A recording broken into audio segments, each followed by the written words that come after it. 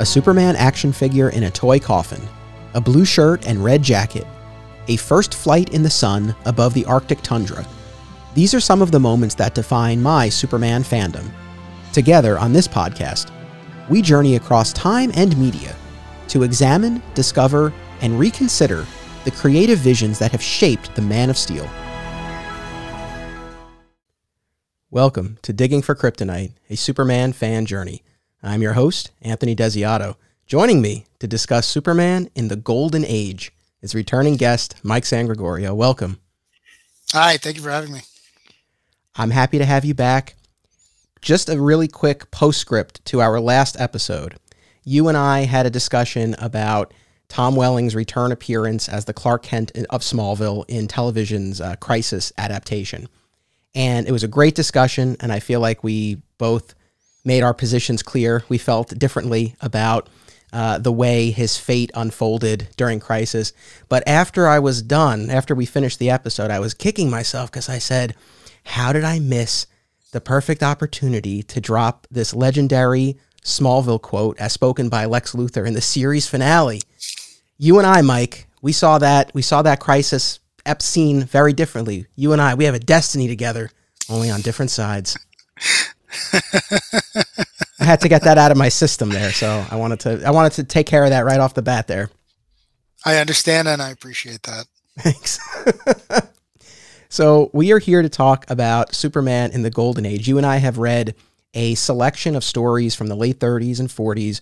We've watched some episodes of the Fleischer cartoon. We reread the beginning part of Grant Morrison's New 52 Action Comics run, where he molded his Superman very much after the Golden Age incarnation of the character. So we're going to be talking all about that, and I have a lot that I want to share, but I want to toss it to you first, because you've been on the show now a number of times. Like I said, you came on, we talked about Smallville, we've talked about Superman and Lois, we've talked about the Jeff Loeb era of the comics. But there's one question I haven't actually asked you yet, and I was saving it for this episode because it's a big question. I think this is the appropriate place to ask it. What is your Superman fan journey? And in particular, what role does the Golden Age incarnation of the character play in your journey as a Superman fan? Sure. So I started reading comics in 1991, and for anyone who is even remotely familiar with Superman, you're going to know that the early 90s were not very good to Superman. He got murdered, and then he had long hair for some reason. Actually, not some reason. I'm a huge fan of Dan Jurgens. But it was rough, and I am a Marvel fan. I like Spider-Man, I like the X-Men, and I never really connected with Superman. I only read the books sporadically, but it was when I read the novel, The Amazing Adventures of Kavalier and Clay by Michael Chabon, that I had a better appreciation for the golden age of comic books, which that is a fictional account of. So I went back and I did some research on Golden Age Superman, which was a character I didn't know really anything about. And I found a much more interesting prototype of the version of Superman that you and I would meet later on, especially in the 90s when we started reading comics. And that one connected with me. And I've always, since then, for the past 15 years or so, I really am into that version of the character because he is relevant. He's very much a social crusader. He's very much for something and about something. But also, he is much less powerful than the current version of Superman, who I believe you can tell good stories about, but I find that one to be a little bit more relatable. He gets tossed around, he gets thrown around, he gets angry.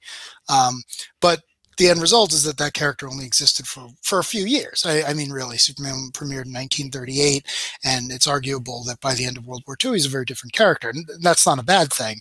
But I personally found that was very interesting. And going back to that original character, I saw at least, how easily he inspired an entire genre, right? Like Superman created the superhero genre as we understand it today.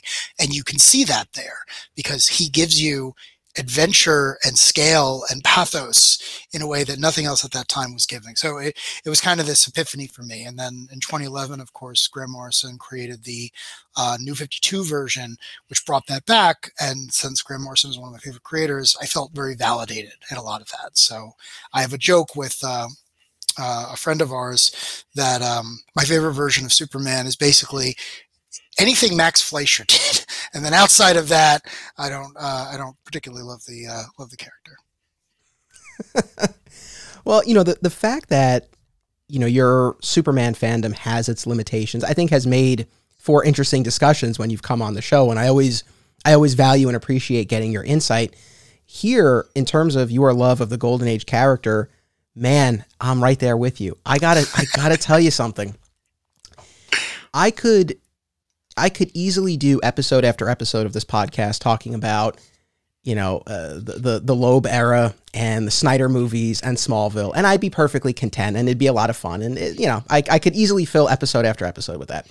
But I wanted, as the host, as the podcaster, as the Superman fan, I wanted to push myself, and I wanted to explore new aspects of the character that I really hadn't before, or that I maybe didn't fully appreciate the first time, but now I might upon a reread or a rewatch.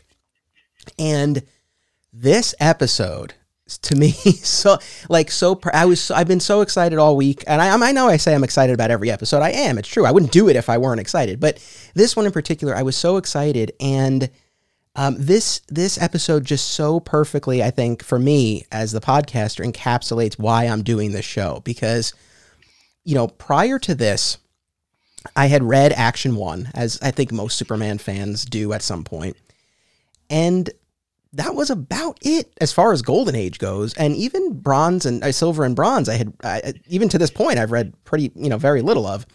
The recent shift was a few episodes ago. Our mutual friend, Rich Roney, he came on the show and we broke down all the pre-crisis origin tellings. So I read now a decent bunch of Golden, Silver, and Bronze Age stories. But again, within the context of the tellings of the origin, not so much the standard adventure.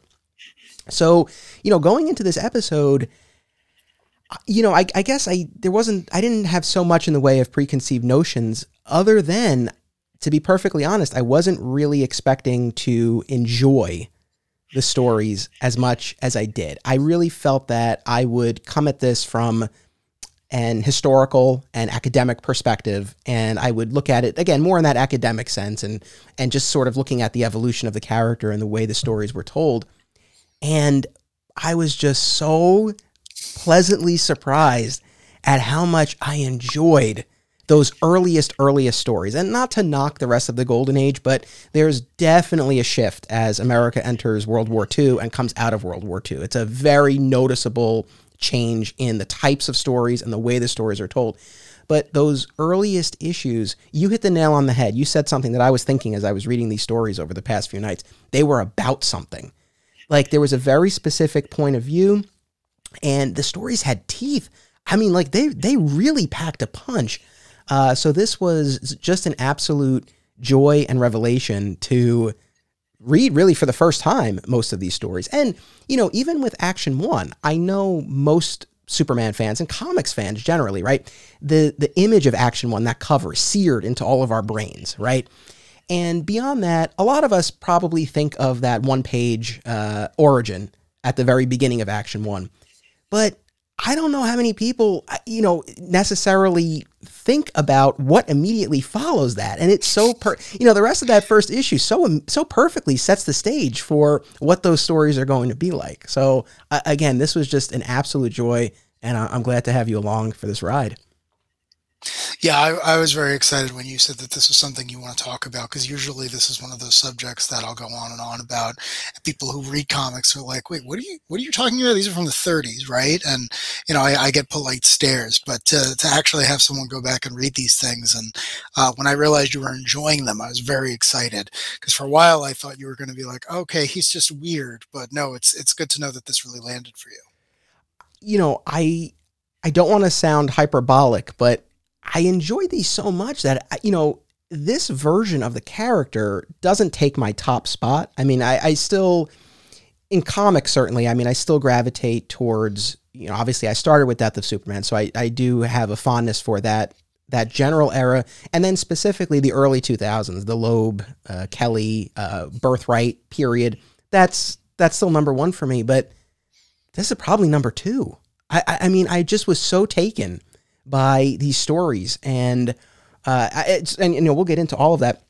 And just to sort of set the stage for our audience here in terms of what we're going to be talking about, if you go on Wikipedia, as I did, to look at the breakdown, the exact breakdown of the Golden, Silver, and Bronze Ages, typically, right, Golden Age is considered 38 to about 56. That's at least what's on Wikipedia. That being said, I did some further reading and research, and the late 40s into the early to mid 50s is often considered a bit of a period of flux, sort of like an in-between that doesn't quite fit, for Superman at least in particular, that doesn't really quite fit so totally into the Golden or the Silver Age. And that's something that I think Rich and I will pick up a bit next episode. He's going to come on again, and we're going to talk about Silver Age, which is his favorite era of the character. So for this, I mean, most of the stories that I read, at least, were from the 38 to 48 period. Truly the heart of the Golden Age for Superman. And then, like I said before, we will talk about the Fleischer cartoons and the recent Morrison run. The thing with the Fleischer cartoons, and I know we'll get more specific with all of this, but this reinforced something that I was thinking about when we did our Origins episode, which is until recently, until doing this podcast, I didn't fully appreciate just how important those adaptations were early on in shaping the character, right? And as much as I knew, there was a radio show and there were the Fleischer cartoons, it wasn't until I really thought about this and actually started reading and watching everything to fully appreciate the fact that within a couple of years of the character's birth, he has just permeated all forms of media. In that Origins episode, Rich and I talked about a 1942 novel called Adventures of Superman by George Lothar. The whole telling of the origin, hence why we talked about it in that episode. But so there too, so it's novels and newspaper strips and the radio show and the Fleischer cartoon, and then in the 50s we get the George Reeves TV series. So within a relatively short amount of time, you have this character all over the place, and I certainly really came to appreciate how those other incarnations of the character, how formative they were for the public at large. And it's the sort of thing that I guess in the past I just didn't fully appreciate, like how much he was out there so early. Yeah, and it's not even that he was just in all these things. I mean, in addition to his 2 books, he had Action, and then shortly thereafter he had Superman comics. But he also had a comic strip, and he had all these other things you were talking about, and they worked together. Like the radio show, the Fleischer cartoons, the comic strip, anything else that was going on, our version of the character, when we look back in there, is a tapestry made of all of those different things, because Jimmy Olsen, Kryptonite, the villains, the names, they're all intermingled. Like, it didn't really settle down until you get to the end of the Golden Age, but the version of the character that exists in Action Comics #1 and the version that exists at the end is again, it's this overlap of all these different stories because they all hit people at different times. I'm sure there were fans of the character who went off to war or who came back from war who only knew him from the radio, and that's a valid interpretation. In the same way of people who probably just read it in the newspaper as a strip because they were too old to read a comic. So the fact that the character was able to quickly expand all these mediums, or media, or whatever the word is, and then coalesce as DC National realized, this is going to be a thing we have for the rest of time, is really important, because it means that it wasn't just the comic, and it also shows why so many other characters from that period of time, again, are not still being published 80 years later. I mean, how many characters existed during the Golden Age who were very good? I mean, it's not a quality thing. It's just when you hit a wider audience, you get more recognition and you can stick around for a while. The thing I always point to is Captain Marvel, right? Like Captain Marvel, the modern day Shazam, was more popular than Superman for a lot of this time, but he couldn't last that long, and so he kind of gets stuck back then, where Superman gets to evolve. And it's always been like Superman's adaptability has always been one of his biggest things, and it starts here right at the outset. It's built into the character's DNA. 100%. And, like you said, it's not just that the character was available in all of these different forms. It's how formative they were on the development and the evolution of the character. The radio show gave us Perry White and Jimmy Olsen and Kryptonite. And the Fleischer cartoon, gave us flight, or at least cemented flight. We could talk about that more because I think technically he flew in the radio show. As far as I know, it was in the radio show. Yeah, but again, I have never listened to the radio show, so I don't know a lot about that. Again, Rich and I talked about that, and I at some point down the line on this podcast, I will do more of a deep dive into the radio show, but we did listen to the first few episodes, the first telling of the origin on the radio show. They would go on to do more, and the subsequent tellings would retcon the first one. But the first one, and this has come up now a couple of times on this podcast, but I don't mind revisiting it because it's just so bonkers. In the first radio episodes, Superman arrives on Earth in the rocket fully grown as an adult clad in the costume. And he just comes out and he saves this like father and son, and they're like, "Hey, this is great. You should go work at a newspaper and call yourself Clark Kent." And he's like, "Okay." It's so funny, but yeah, and I believe it is in that in those first episodes where it mentions him hovering in the sky. But that's the radio, right? And of course, that was the way so much was consumed at the time. Nevertheless, I think once you see the character in those Fleischer cartoons on the screen, you see the character flying, even if it wasn't technically the first instance. I think that really cements it in the minds of the public at large. Like, oh, this is something he does. I'll do just a quick little explanation / show and tell for people who might be watching this on YouTube. I was a member of the Funko Legion of Collectors subscription box, and in one of them, this was a couple of years ago now, they included this little figure from Superman's first appearance. So he's clad in the costume, the version of the costume that he wears in Action Number 1, and the cardboard backing is a piece of Action 1. And that's the sort of thing that when I got it at the time, I don't know that I was all that excited about it, to be perfectly honest, at the time. Now, I'm so glad that I held on to this, and I really do treasure it. And then, like I said, we'll be talking about a selection of stories. Now, how do we pick stories and where do they come from? I have a Superman in the 40s, right? So DC did these Superman by the Decade trade paperbacks. They did the 40s through the 80s. I believe almost all of them now are out of print, but thanks to the owner of our old comic shop, Steve Odo, who you can find on eBay at Super Odo, that's OTO. He dug these out of the warehouse, and he brought me the 40s and the 50s. So thank you, Steve. And what's cool about, and again, I primarily focused on the 40s here, but what's cool about it is that you have introductory material and some connective tissue throughout the trade that gives you some of the historical context for what was happening. And it is, I think, a pretty nicely curated collection where this one in particular is broken down with milestones and opponents and also reflecting the sort of the changing trends, heading into the war and out of the war. So I use that as one basis for what I was going to read. And then on CBR.com, I found a relatively recent article counting down the top 10 Superman Golden Age stories. And I actually found that to be very helpful. And I sort of use that to round out my reading there. So if anyone's wondering, why we might have picked stories we did, and I mean, this is the extent of what I've read, so I don't know that I can, this is something you can answer better, but I think that the stories that we picked are representative of the time and of the specific phases of the Golden Age, would you say? Yeah, no, I would agree with that. The Superman in the 40s was definitely my favorite of what we read, because really you can get through the entire thing, hit the high points, and there's none of that. When you get to the end, you kind of get to the end. I didn't feel like we had to stop at a certain point. I think that's a really good collection, and yeah, I hope that goes back in print, because I think that's a version of the character that would be very popular right now. Yeah, the only story that I would add in that I can think of, in that list that you mentioned from CBR was the first appearance of the imp of Mr. Mixius Pitleg or whatever.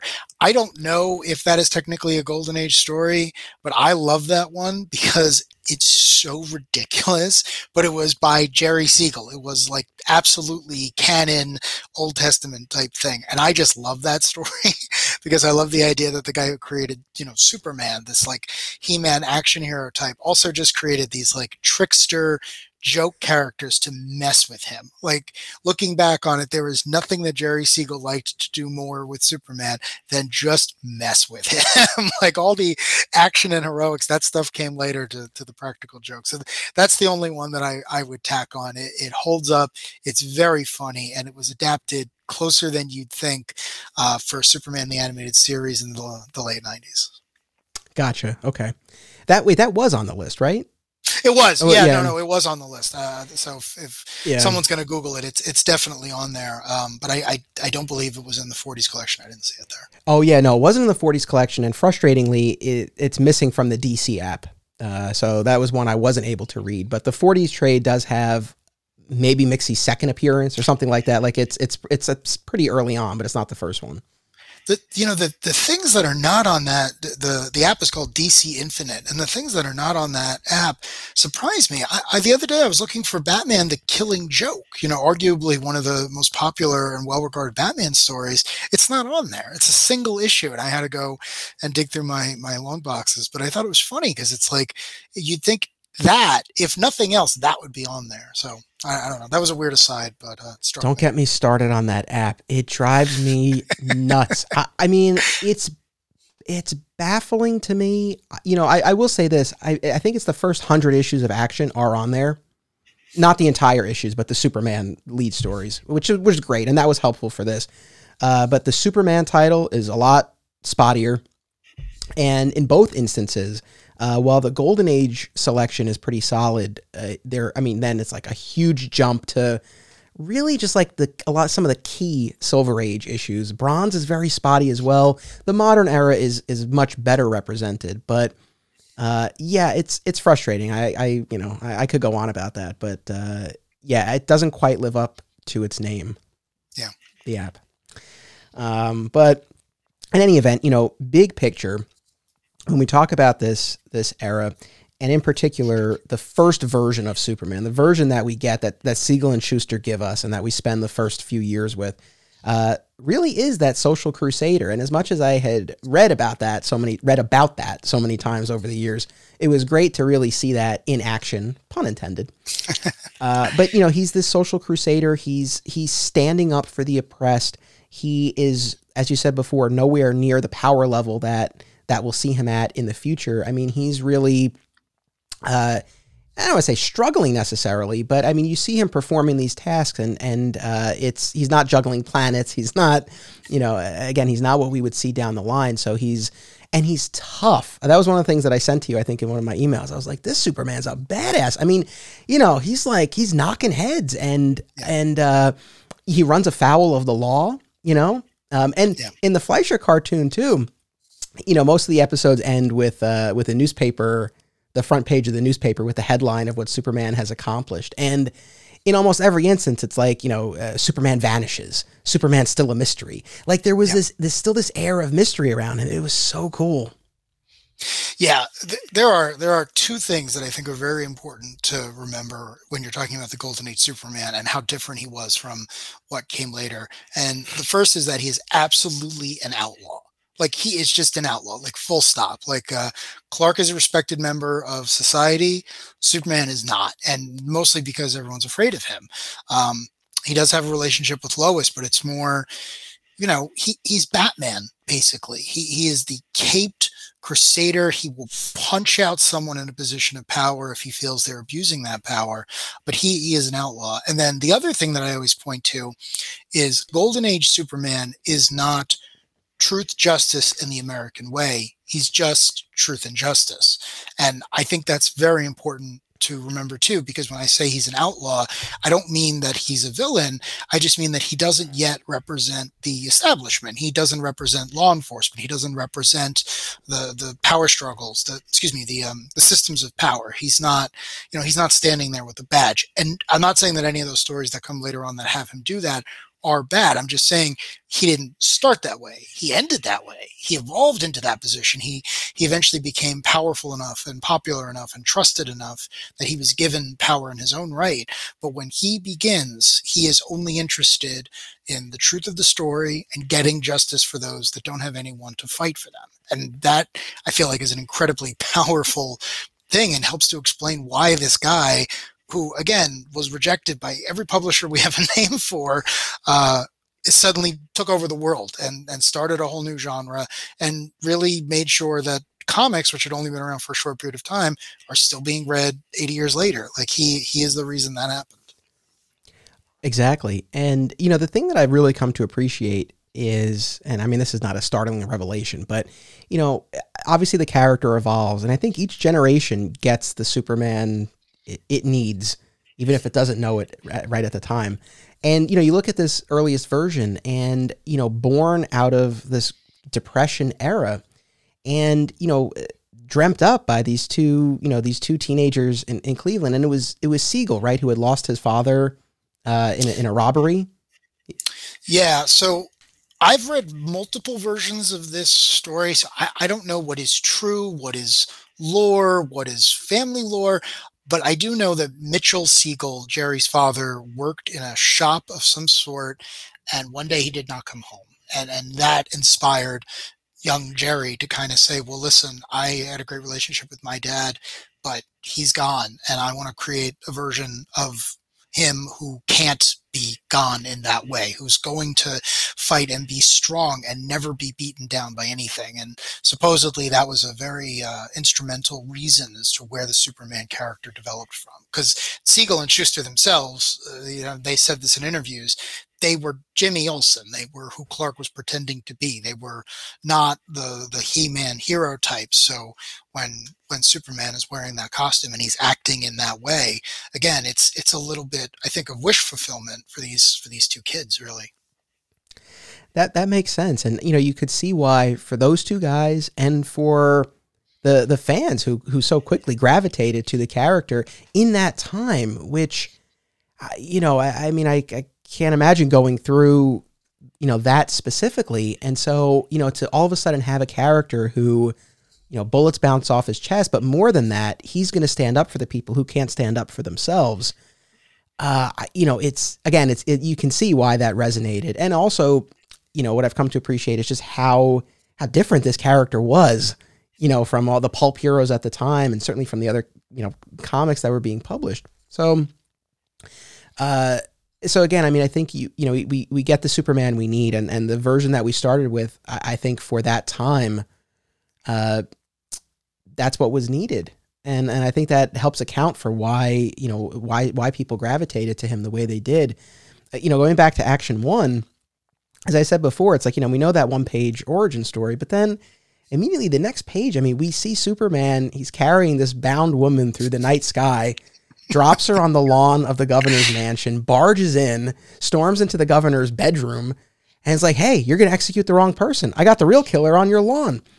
And, you know, he doesn't take no for an answer. And, you know, and then in Superman #1, a year later, we'll get that that wrongful, about to be executed person. That whole story, we'll get that fleshed out a little bit.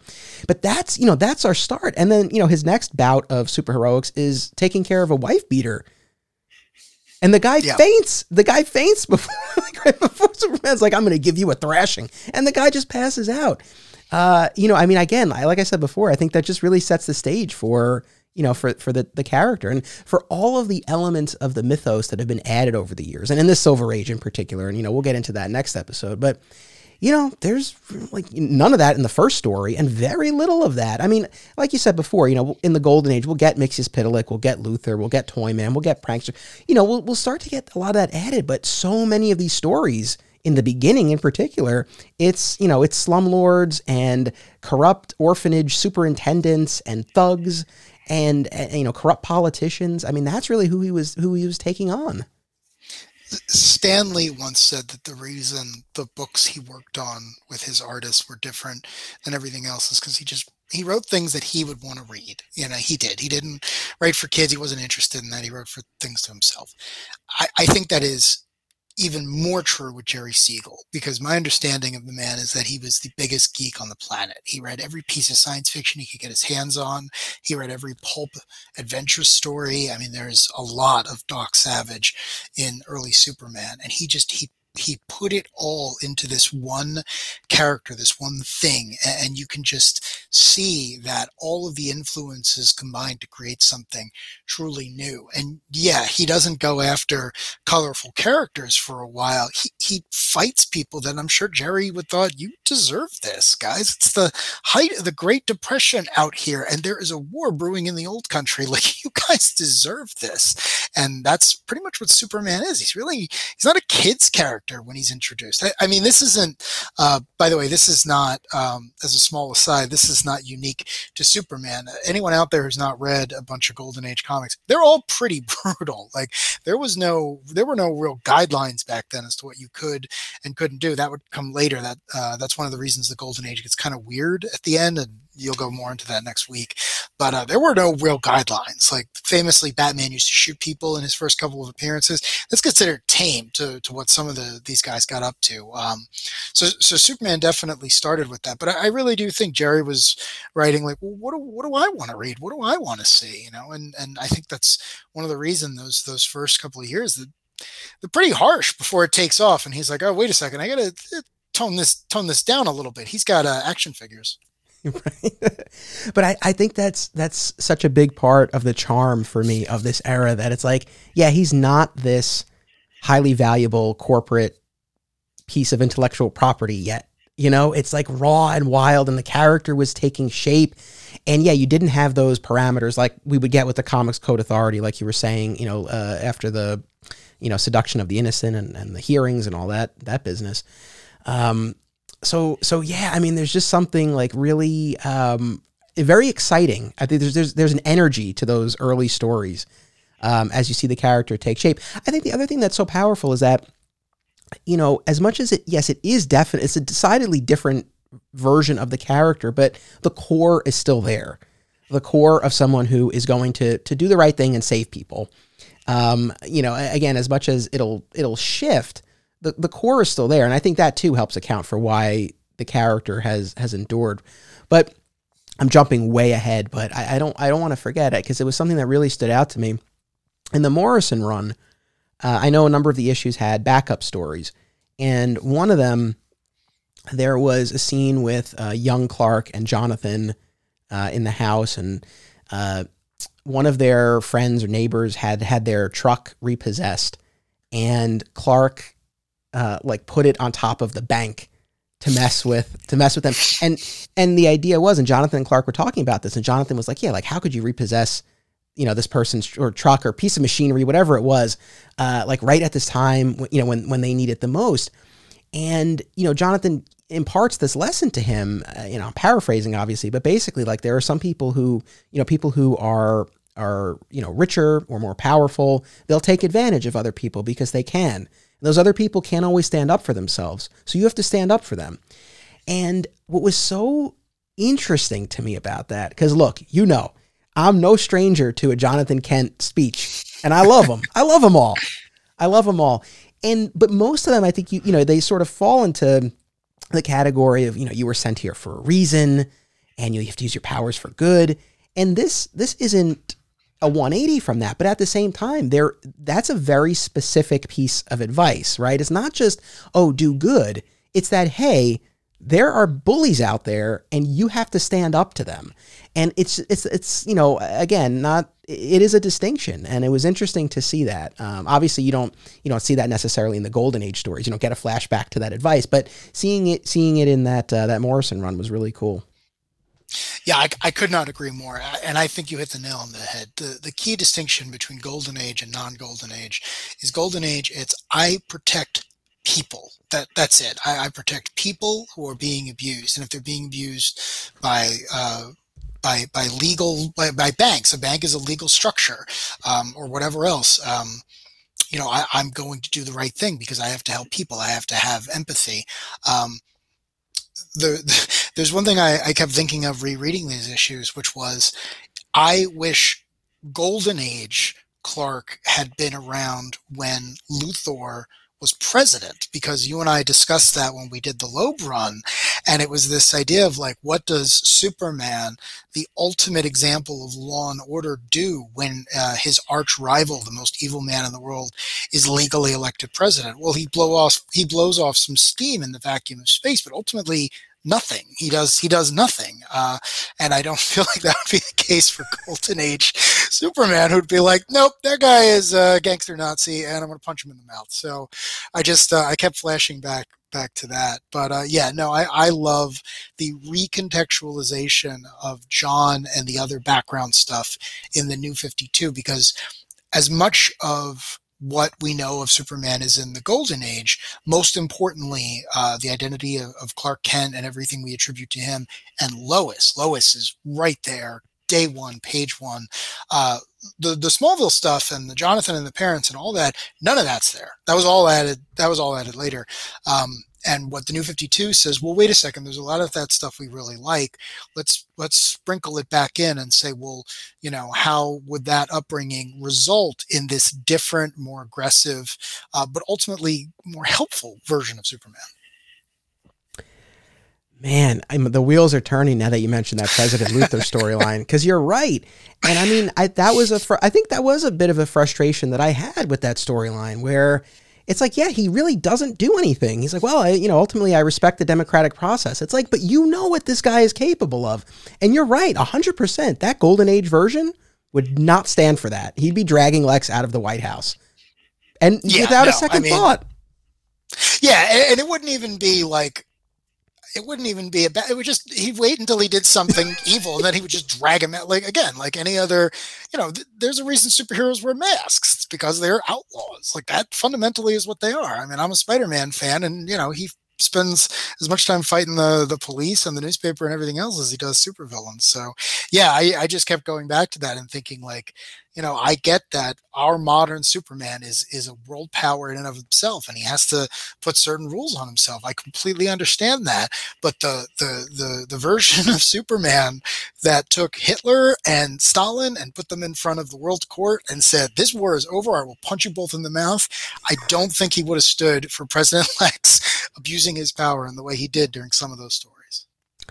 Yeah, look, again, I don't subscribe to the most common criticisms that you hear about the character, obviously. But for anyone who feels that he's boring or a dud, read these Golden Age stories, because there's an electricity to this version of the character that you might just respond to. Let's take a quick commercial break, and then we'll come back. There's so much more to talk about. This is great. We'll be right back. Film lovers and filmmakers should check out this family of film festivals: Brightside Tavern in Jersey City, Hang On to Your Shorts in Asbury Park, Point Lookout on Long Island, and In the Cut in Bloomfield, New Jersey. Submission information for filmmakers, as well as details about the festivals generally, can be found at filmfreeway.com. Also, be sure to listen to the Hang On to Your Shorts and Cullen on Film podcasts, available via a shared universe network. The Hive Comics and Games is an oasis of nerd fun and events in the heart of Odessa, Texas. Whether it's comic book superhero stories or role-playing in a dungeon, the Hive is where to be. Come tap your mana and face off against the top Magic the Gathering players in West Texas. Hive carries a majority of new comic titles each Wednesday and has all of your favorite titles in their back issue section.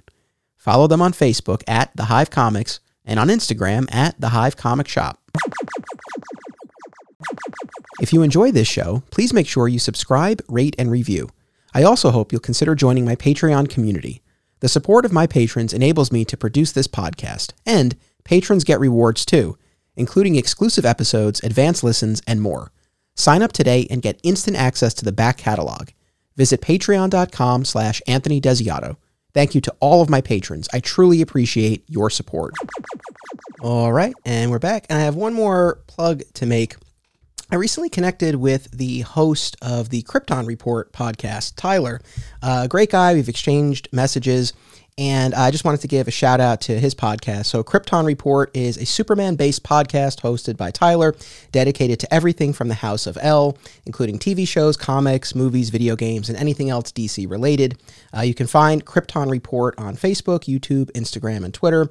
And if you go to their link tree Krypton Report. You can get all of the handy links in one place. What's cool about their show is that they are more current event focused. So they're regularly talking about the latest episodes of Superman and Lois and Supergirl. And they do look back at other, stories as well. So for anyone who's looking for more Superman podcast goodness, I hope that they will check out Krypton Report. Have you ever listened, Mike? No, I've never heard of that show before. Yeah, well, there you go. Now you have. So, all right, we're back. We're talking about the Golden Age incarnation of Superman. And again, we cover the origin pretty thoroughly, I think, earlier on the podcast. But the one thing I always had this in my mind as I was reading those earliest stories. In Action 1, right? He's found by a motorist and brought to an orphanage. And then he just, and we don't get much else. He has these powers and he decides to be Superman. And I just always think to myself, again, going back to that idea of like this mystery around the character, like there's so much we don't know. And it's like that version of the character who grew up in an orphanage, who decides to become Superman. Just something about that I couldn't shake that as I was reading all of those stories. It's funny because I think that is due to the fact that if you had told Jerry Siegel and Joe Shuster when they were making that first version, which again was rejected many times, and we'd still be discussing this 80 years later, they'd be like, what are you talking about? No, you're not. So it was a way of kind of burning off the origin story quickly. We can look back on it now and say, well, no, we know why the character is noble and wants to help everyone. But at the time, he was probably like, well, no, I need to get to the punching because that's the interesting part. That's the gimmick. That's what's going to separate him from Popeye and Doc Savage and any other way you can spend your, nickel, whatever it was. But yeah, I think it was just, I don't think he expected this character, this franchise, to be as successful as it was. I'm sure he was happy when it took off and meant more work for the both of them, but I don't think they expected it. I mean, Jerry Siegel and Joe Shuster worked at National Comics on a bunch of different characters, and we are not talking about them 80 years later.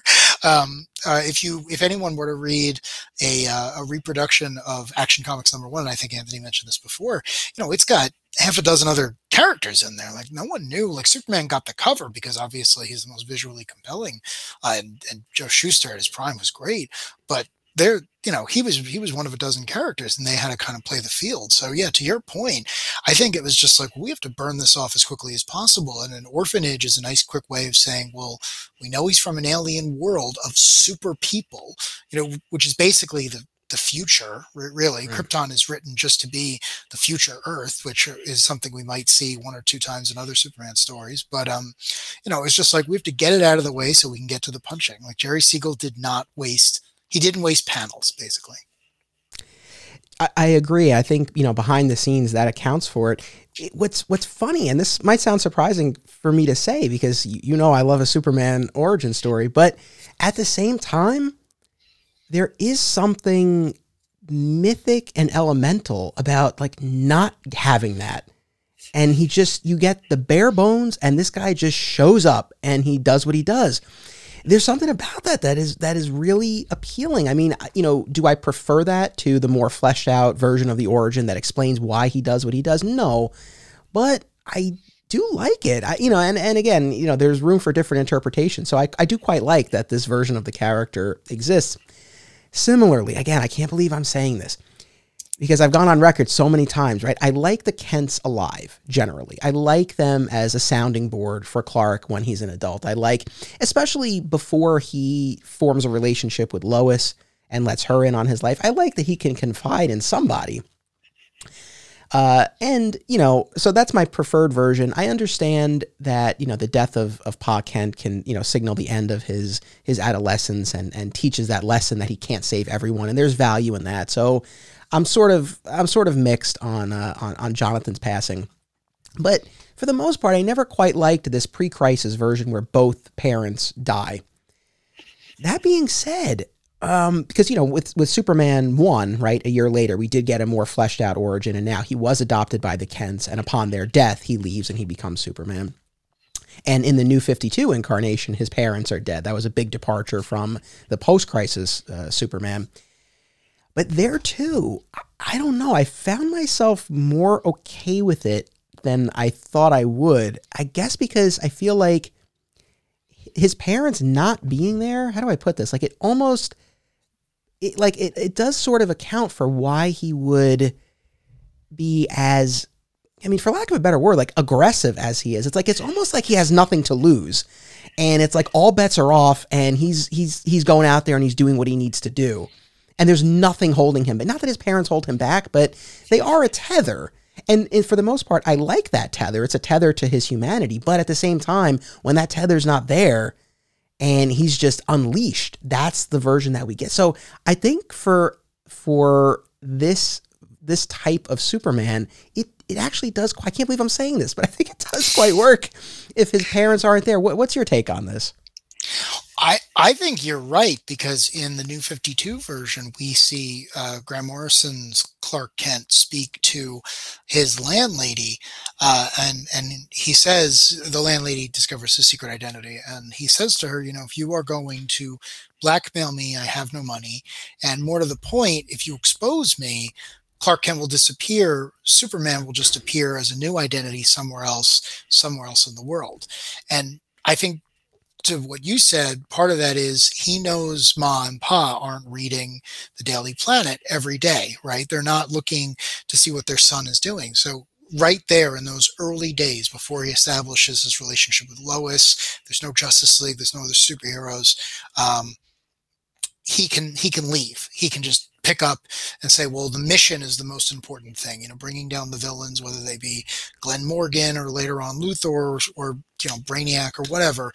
Bringing them down is the most important thing. And if Clark Kent's going to get in the way of that, well, John and Mary or Martha or whatever, they're gone. So I don't have to worry about that. I can go off and become Johnny Clark or, any other thing that you want. I mean, he even says in the New 52, it's like, I don't really need to eat a lot or sleep or anything like that. So it's even more, I won't say inhuman, but like a little bit more divorced. Like Clark can spend more of his waking hours of who he is towards helping people. It's almost like, again, I go back to like Batman. It's almost like he's driven by this mission that like, I am here for a very specific purpose, and it is to level the playing field because, Earth could be like Krypton if I help them out and get some of this stuff out of the way.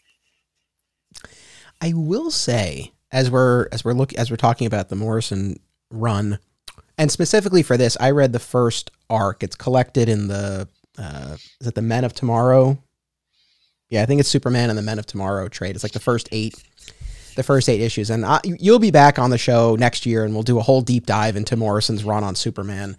Not just in the New 52 title, but also JLA, 1 Million, All-Star, all that good stuff. But I'm glad that I really thank you for suggesting that we include it in this episode, because, I'm on record in other podcasts as saying, I was really not on board with the New 52. I sat out most of it.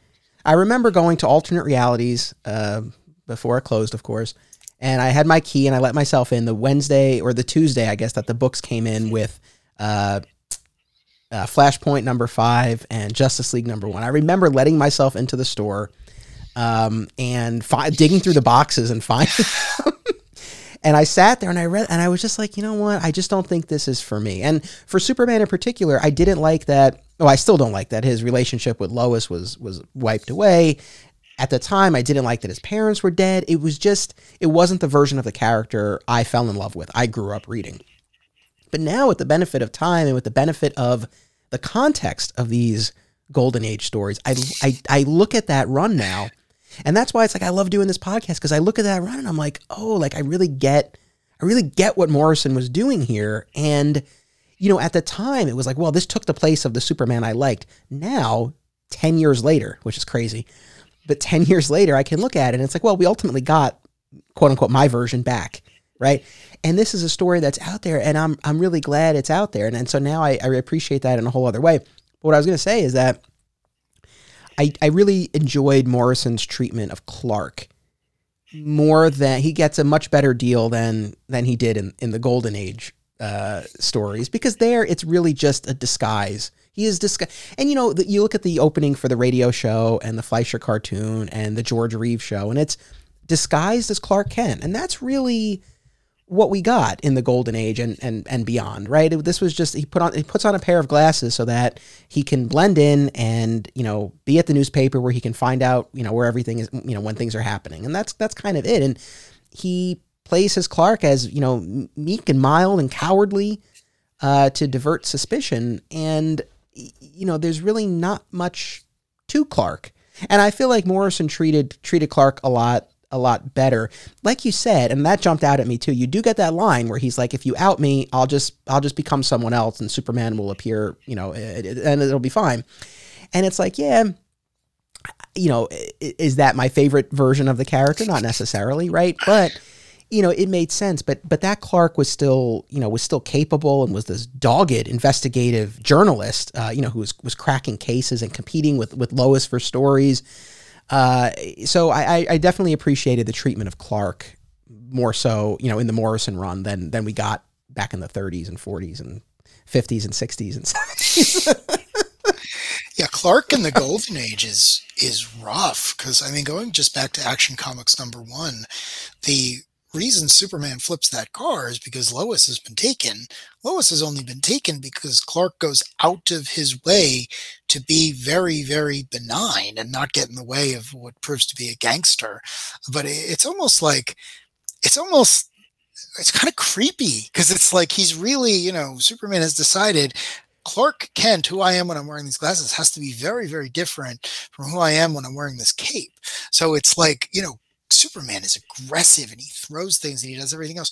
Clark goes out of his way to be meek and mild. And it's such a great gimmick because, in those issues, again, I'm not even saying you're supposed to like Superman back then, because again, you didn't always have to like these characters. The Shadow was a dick. And it establishes a love triangle. It really does, right? Like Clark Kent loves Lois. Lois loves Superman. Superman would be quite happy if she loved Clark. And it's beautiful because it's one of those narrative storytelling devices that is flawless and unchanged in nearly 80 years. And the versions that do drop it usually aren't as successful as the ones that play it up. And I can't believe it was there in the first issue. Like, it's just so much of what makes the character unique, both at the time and today, was on the page. So yeah, Clark definitely evolved into a more likable character, but there is something interesting and compelling about him as he is on first arrival. It is interesting. And, I've never subscribed to or been a fan of the Kill Bill speech. Right. About how Clark is meek because that's how Superman views the human race. But I don't know. It's like, you look at some of those stories and it's like, I don't know. Is that his indictment of humanity? It's like, I don't like to think that it is. I ultimately don't think that's the case. I think it made for a great speech in a movie. I don't think that, that's necessarily what was at play, but well, the person who gives that speech is also a sociopath. So well, that's true. I just want to point that out. Like, for anyone who doesn't know what we're talking about, in Quentin Tarantino's Kill Bill Volume 2, the villain, the titular Bill, gives this speech. So he may not be the best example of what a good person with power and at least claiming to have noble intentions actually wants out of life. So I will say that. But wait, he's Bill. He's the title character. We're supposed to root for him, right? Have I been watching it wrong? Channeling Barney Stinson there for a second. Anyway, so I want to jump back to, because it's funny. We've been talking generally, but I do want to, as we're almost an hour in, I do want to make sure we talk about some specific stories. This was #1 on that CBR list, and I think this was my favorite story. Action Comics #8. And I said this before. I think this story in particular really captures the essence of that social crusader. Again, you see the elements of it even in Action Comics #1, but this one, when I read the description on CBR, I was like, I don't know. I just wasn't expecting that kind of story. For anyone who hasn't, it's such a good, if you read no other Golden Age stories, like, go read Action. You had read this already? Was this something you had? Yeah. Okay. So I guess I'll give the setup for it, right? So it starts with this teenager being sentenced to 2 years in juvenile detention for assault and battery. Clark is in the courthouse. He's seeing all of this unfold. and he observes this teenager's gang, his compatriots who were also there, and he follows them outside and finds out that they're all part of this gang. They work for this fence, and the kids go back to the fence, and they confront him because he had promised that if they ever got in trouble, he would pay for a lawyer, and he didn't. Now for this kid who's going away. And they want the money they've been promised, and he pushes them off, and he tells them he has these jobs for them to do, a big score. He sends them all to a different place to break in. And what Superman overhears is that after he sends them out, this fence calls the police. He's going to set them all up just as he set up the initial kid, and he's going to make off with all the money. And it's for people who are more familiar with the later versions of the character, like this might sound so surprising, but Superman goes to all of these soon-to-be crime scenes, and he intervenes, but he saves these gang members who are going to commit these crimes. And in some instances, it's a matter of just stopping them before they move forward. But in a couple of instances, they've already been apprehended or a pursuit has started by the police. And he gets between the police and these kids, and he gets them out of the way. Going back to what you were saying before about Superman the Outlaw.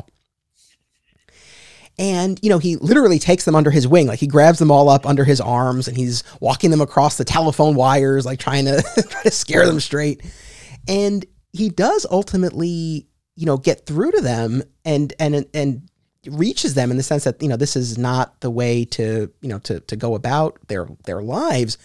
But again, in another very surprising and interesting turn, Superman himself realizes that they're a product of their environment. They're a product of these slums that they've grown up in, this neighborhood. And I felt like that was such a progressive view for the character to have in the 30s, right? And as much as you would expect, like, oh, Superman's tough on crime, he would round them up. It's like, no, there's some sympathy there. There's some understanding. There's some insight. And then the final turn, this made me laugh, but it was very interesting as well.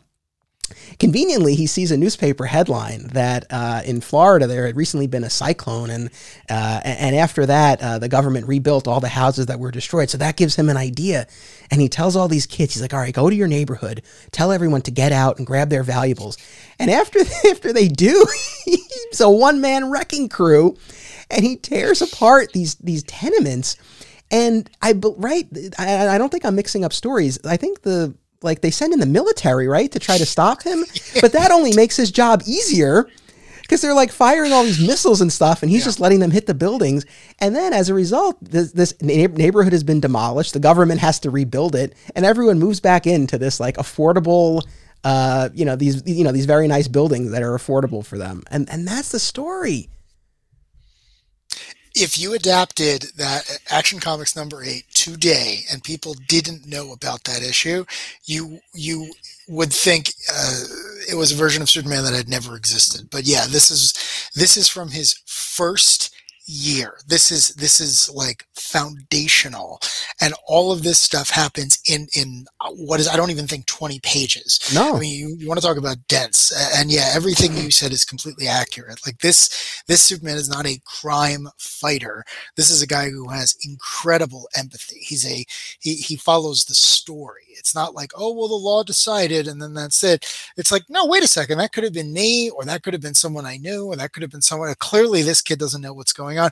I'm going to see if I can fix this because I can do all these amazing things. And again, it's like, this might be why I'm here. Maybe I do have to change things. Maybe I have to force change. It's rhetoric that we hear not usually in the superhero circles, but in like actual political and social discussion. But it's here. Like, Superman is clearly meant to be a tool of social and political change. He just does it because he's strong. So that's the only hammer he has. And to your point, yeah, he wrecks these slums. No one is hurt, but he destroys them, and he forces the powers that be to fix everything. And he's like, oh, cool, great. Well, don't let this happen again, or I will be back because you can't hurt me.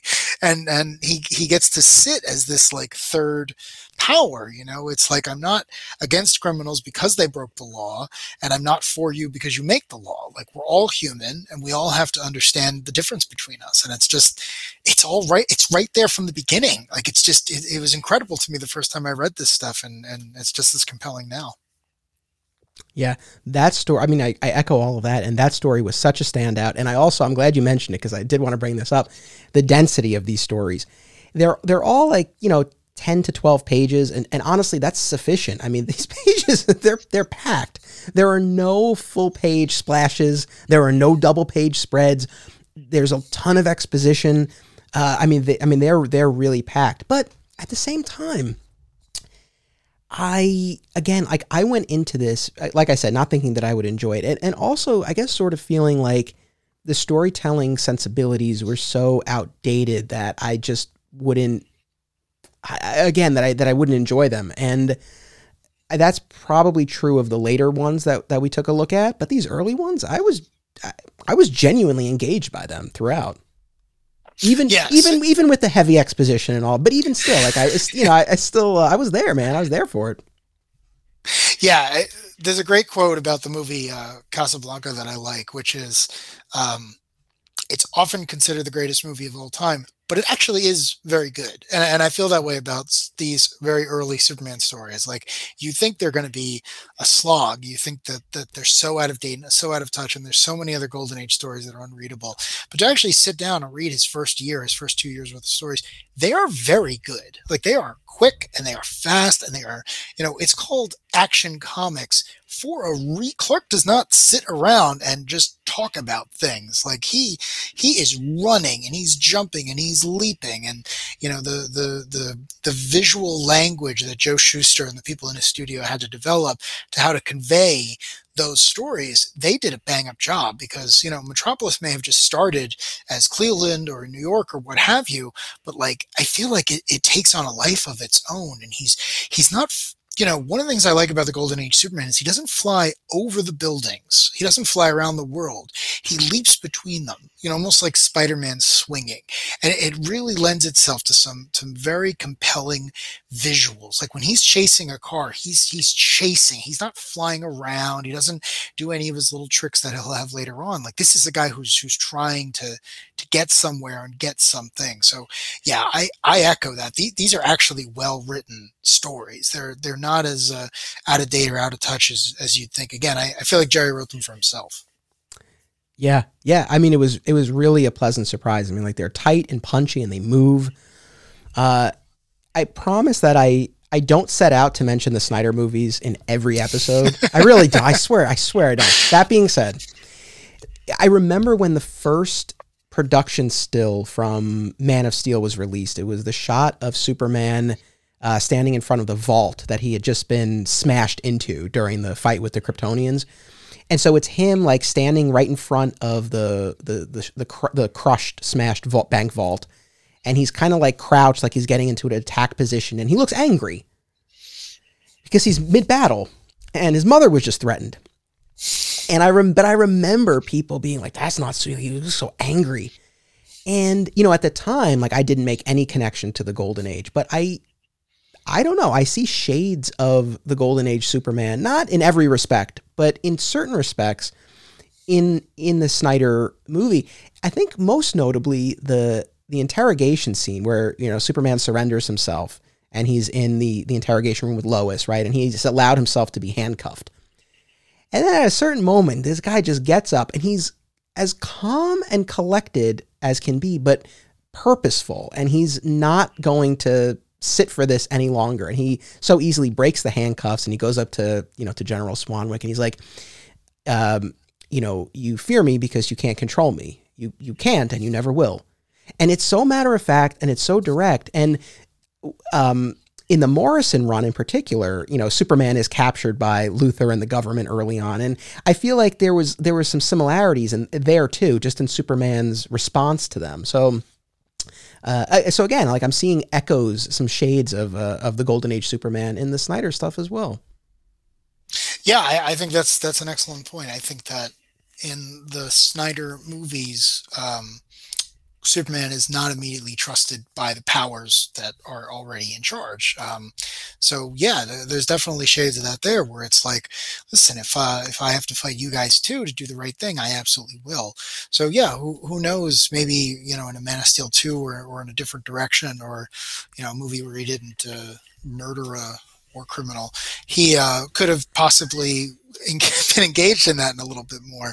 But I guess we'll never know. Look, you don't think Golden Age Superman would snap a neck if he didn't have another choice? Come on, he totally would. No, I do. I absolutely do think that Golden Age Superman has bodies. My problem with that, not to refight this battle for the 100th time, is that Zod comes to Earth in the Phantom Zone. Put him back in the Phantom Zone. Like, that is what Golden Age Superman did 100 times. That's what Jor-El did. It's just like, you clearly want him to murder someone because it's never been done on screen before. Just put him back in the Phantom Zone. It was the heat of the moment. There was no time. Anyway. All right. You know more about this than I do. I only saw it the one time.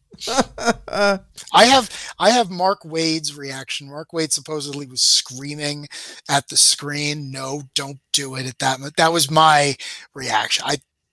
I don't remember if I left the theater. I left the theater when Batman shoots the guy in the face in Dawn of Justice. You left the theater?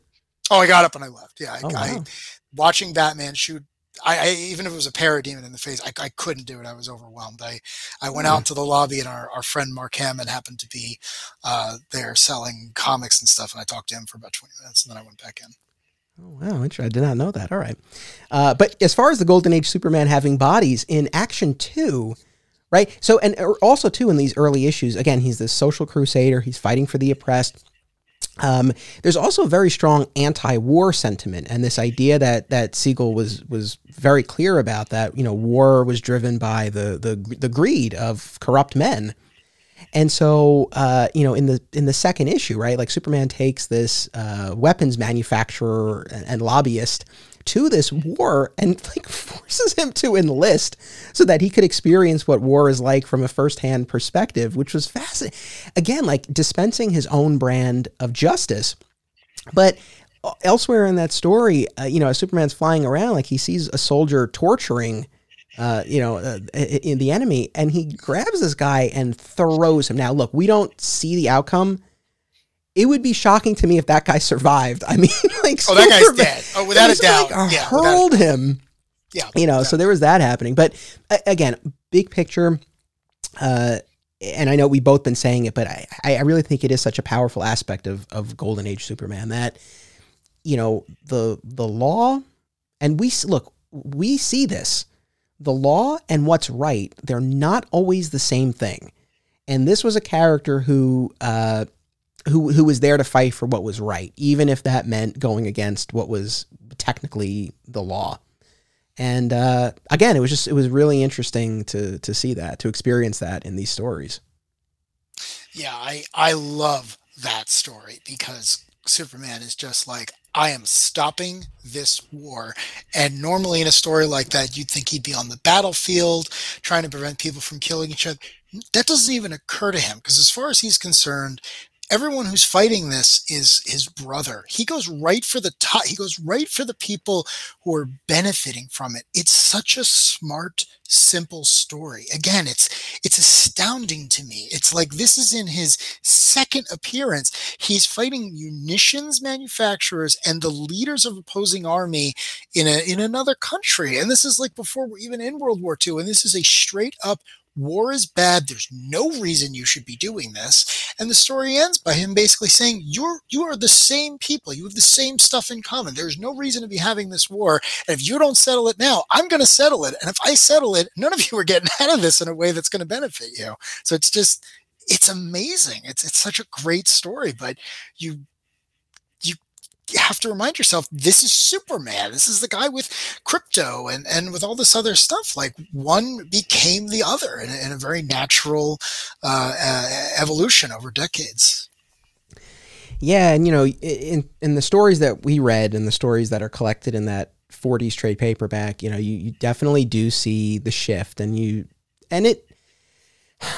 it makes sense, right? As America is entering World War II, that this anti-war sentiment, this idea that, war is just driven by greed and all of that, doesn't really work when you have, all of, our soldiers going over there. And so you definitely saw this huge shift to propaganda, essentially. But what was so fascinating was, I don't know if this was in the trade you have or if you saw this, but there were newspapers. It was actually in the newspaper strip that they told a story that accounted for why Clark wasn't in the war. Have you come across that? I've read it before. I didn't read it. I didn't read it for this discussion. It was very clever, though, where, Clark, not Superman, Clark is at the front of the line to enlist, right? Which I thought was interesting because it's like even meek, mild, cowardly Clark Kent, right, so supports our soldiers and wants to be there that he's going to sign up. And he's very confident because of his physique that he'll be chosen. But he gets distracted during the vision test, thinking about all the things he's going to do to help win the war, that he inadvertently uses his X-ray vision and he reads the chart from the room next to his, not his own, and as a result fails.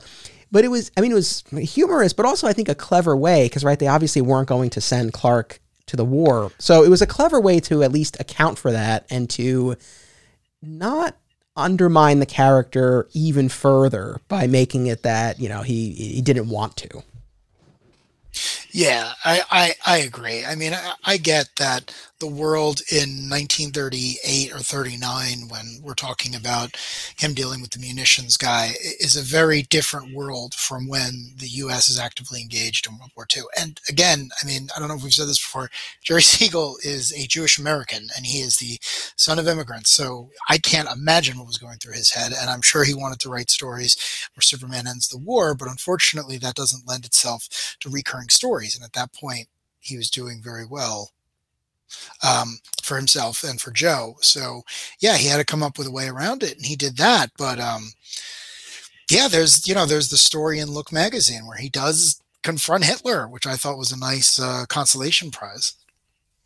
Yeah, and I mean, I think like the Look magazine, it's a 2-page story where he rounds up Hitler and Stalin and he brings them to the the World Tribunal, and that's it.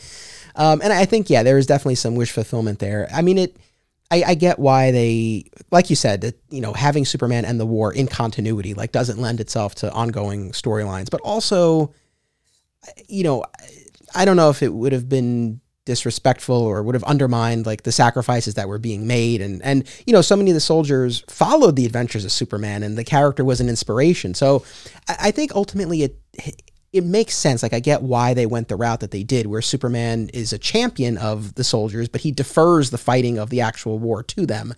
And his is a battle fought, for the most part, in America, fighting saboteurs and Nazi sympathizers and stuff like that. And we get a number of stories in that vein. I think one of the stories that was on the CBR list, I believe, is Lois is on a boat. Yeah, it was on that list. I think it was Action 62. Where she's on a boat and they're captured by Nazis and Superman rescues them. So, you got stories more in that vein.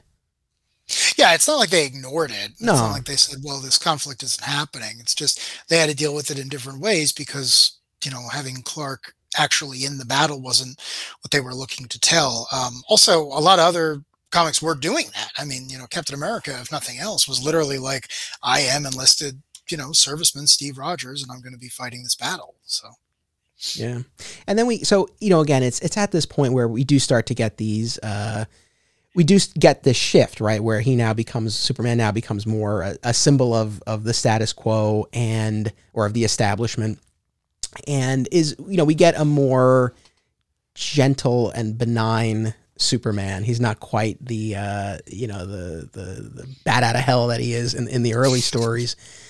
And like one of the stories that's collected in the 40s trade is Superman visits soldiers training right at their base, and he participates in drills and maneuvers, and he's just throughout the story he's just so in awe of our soldiers and everything they can do. And again, I mean, it makes sense, but yeah, the stories, I guess, from around that point forward, lost the teeth. I think they really lost, a bit of that electricity and energy that they had in the beginning. Did you find that as well? Yeah, I did, and I mean it's unfortunate because I don't really think you could tell stories during that period of time where the hero of what is supposed to be a kid's story is attacking, the established order, the order that is fighting the Axis powers and the war in the Pacific and all these other things. Like it, I think would have been perceived as unpatriotic, and certainly that's not what they were doing. I mean, Superman couldn't have foreseen World War II, but once it was going on, like clearly they were like, well, wait a second, we have to, we have to make sure that we pivot, if you will. But also the other thing that was going on around that time is by the time World War II is in high speed, Superman's got a bit of a rogues gallery. I mean, he's no longer limited, if you will, to just fighting the real world menaces that Jerry Siegel was reading about in the newspaper or seeing in his own life. He had recurring, very colorful, very fanciful characters that was allowing Superman to become more fantastic and really, again, differentiate himself in other ways because, especially at that time, he probably had one of the richest rogues gallery. I mean, Luthor alone obviously was very good, both his iterations back then. But I mentioned before about how much I love that Mixius Pitleg story, but it's like, Toyman, Prankster, everyone else. It's like that's what Jerry and Joe brought to the table. So it really helped differentiate it. Once it's like, well, you can't fight the police anymore. It's like, oh, okay, great. I'm going to fight supervillains for a while, and we'll make sure that they don't do anything that would allow the Axis to get the upper hand. Right. Yeah. No, I mean that certainly tracks, and especially unlike other wars in more recent history where, there's been more of a question about whether we're doing what we're supposed to be doing. I mean, you look at World War II and there was very clearly like the good guys and the bad guys. And it's like, yeah, if America is entering this war and is emerging from this war as the world leader, it's like for Superman to still sort of be bumping up against that. Yeah, I don't know that would have really played or resonated. So, again, I think it makes sense and we can account for why that happened. And yeah, to your point, I mean, we were a few years in at that point as well. So it's like the mythology is evolving a bit. I mean, not to the extent that it would in the Silver Age where we have all these elements that are added, but... Well, the Silver Age, there's something complementary there too. You mentioned before the Comics Code. Once the Comics Code is fully up to speed during the Silver Age, he can't fight any of these elements. Right. It's very specific about that.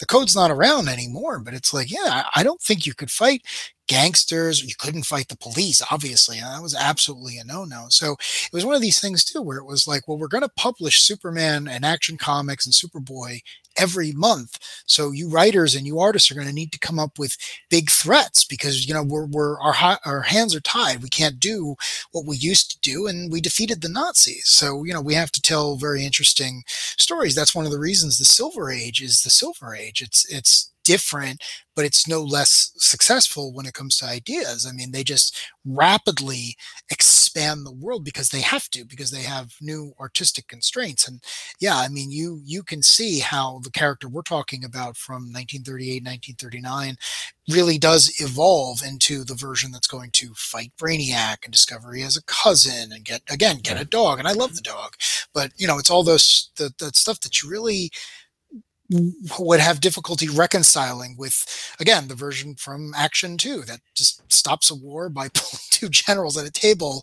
like he's Doctor Who and just being like, deal with this now. Yeah. No, I think that's spot on. But yeah, in those early stories, I mean, there's definitely, a lot to do with, urban development and infrastructure. And like one of the stories, it's not Ultra Humanite's first appearance, but going back to, the growing rogues gallery. So like Ultra Humanite was kind of plagued him for a run of issues, I believe. The one that was collected in the trade was Action 14, which I think was his second appearance, but it starts with, Superman investigating a subway collapse, something like that. And he tracks down the guys who are responsible and he's following them in a car, and all of a sudden the car becomes invisible. And it took me out of it for a second because, again, the first few stories that I had been reading, again, it's the wife beater, it's the war, it's the broken dam, the dam that breaks. I think that's Superman 3, I want to say, something like that. It was an early issue of Superman where Lois is investigating a story, a dam breaks, he has to rescue her. So all of a sudden we had like a somewhat fantastical development here with the invisible car, and it leads to the Ultra Humanite. So yeah, like it was interesting even just to see that. But again, like starting from that perspective of like, again, and then there was another story with the subway as well, where there were shoddy materials that were used, and it turned out that the head of the subway department was corrupt. You know, there was like a lot of stuff like that. Yeah, I love the Ultra Humanite. So for anyone who doesn't know, the Ultra Humanite is he's basically the first supervillain, really. I mean, if you want to frame it that way. So he was a bald, brilliant, amoral, mad scientist who was in a wheelchair and whose form was crippled. But like later versions of Luthor and of Dr. Sivana, who fought Shazam, he could create any scientific wonder the story called for. He could make your car invisible. He could build whatever was needed.